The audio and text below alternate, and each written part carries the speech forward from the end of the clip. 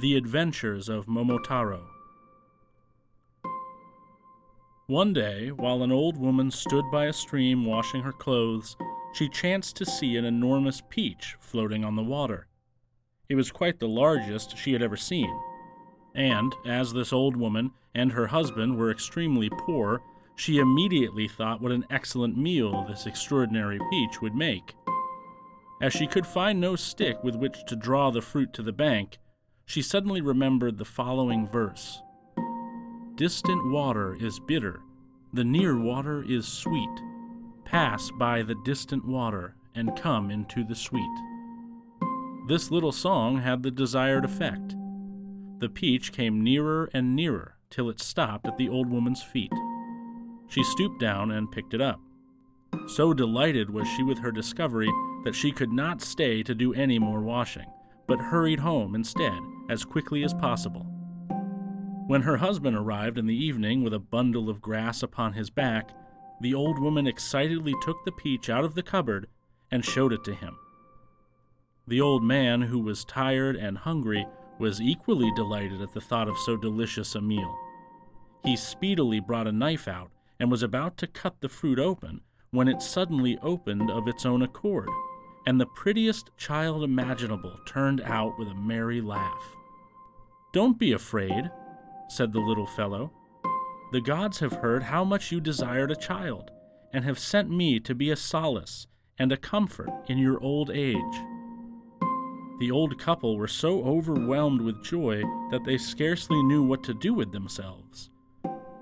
Each in turn nursed the child, caressed him, and murmured many sweet and affectionate words. They called him Momotaro, or son of a peach. When Momotaro was 15 years old, he was a lad far taller and stronger than boys of his own age. The making of a great hero stirred in his veins, and it was a knightly heroism that desired to right wrong.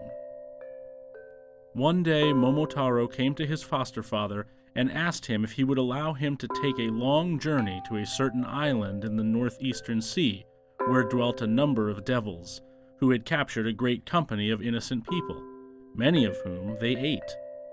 Their wickedness was beyond description, and Momotaro desired to kill them, rescue the unfortunate captives, and bring back the plunder of that island, that he might share it with his foster parents.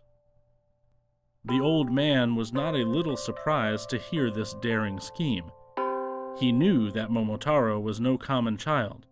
He had been sent from heaven, and he believed that all the devils in the world could not harm him. So at length the old man gave his consent, saying, "Go, Momotaro, slay the devils and bring peace to the land."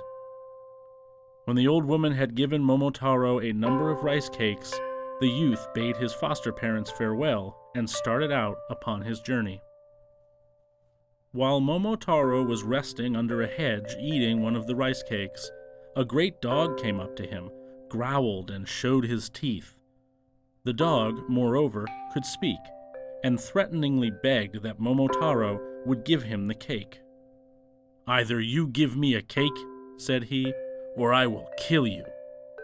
When, however, the dog heard that the famous Momotaro stood before him, his tail dropped between his legs, and he bowed with his head to the ground, requesting that he might follow Son of Peach, and render to him all the service that lay in his power. Momotaro readily accepted the offer, and after throwing the dog half a cake, they proceeded on their way.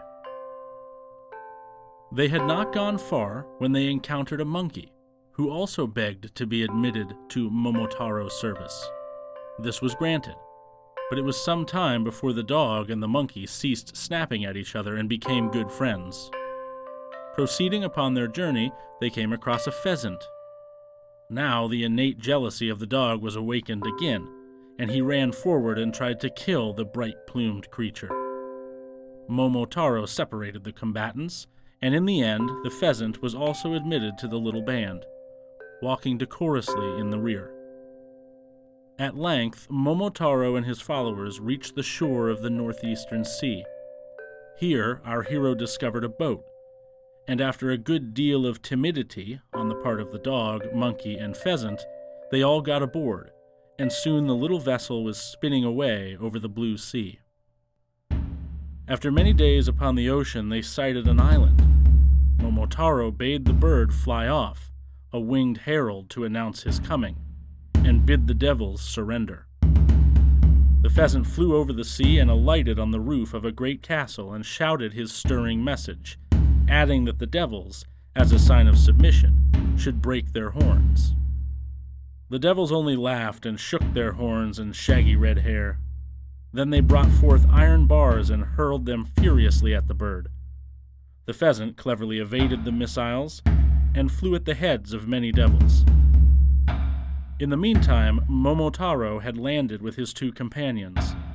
He had no sooner done so than he saw 2 beautiful damsels weeping by a stream as they wrung out blood-soaked garments. "Oh," they said pitifully, "we are the daughters of daimyos, and are now captives of the demon king on this dreadful island. Soon he will kill us, and alas, there is no one to come to our aid." Having made these remarks, the women wept anew.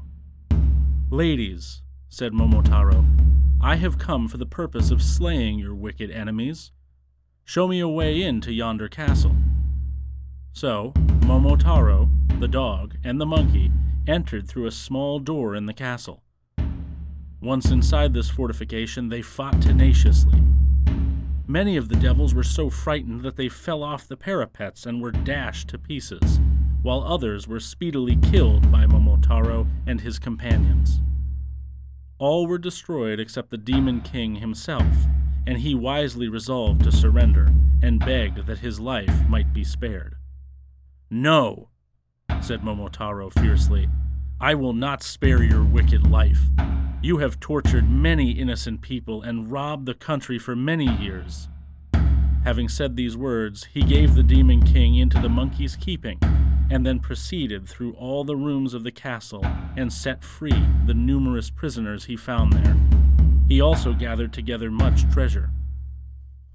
The return journey was a very joyous affair indeed. The dog and the pheasant carried the treasure between them, while Momotaro led the Demon King.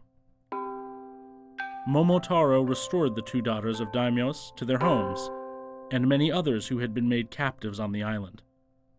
The whole country rejoiced in his victory, but no one more than Momotaro's foster parents, who ended their days in peace and plenty, thanks to the great treasure of the devils which Momotaro bestowed upon them.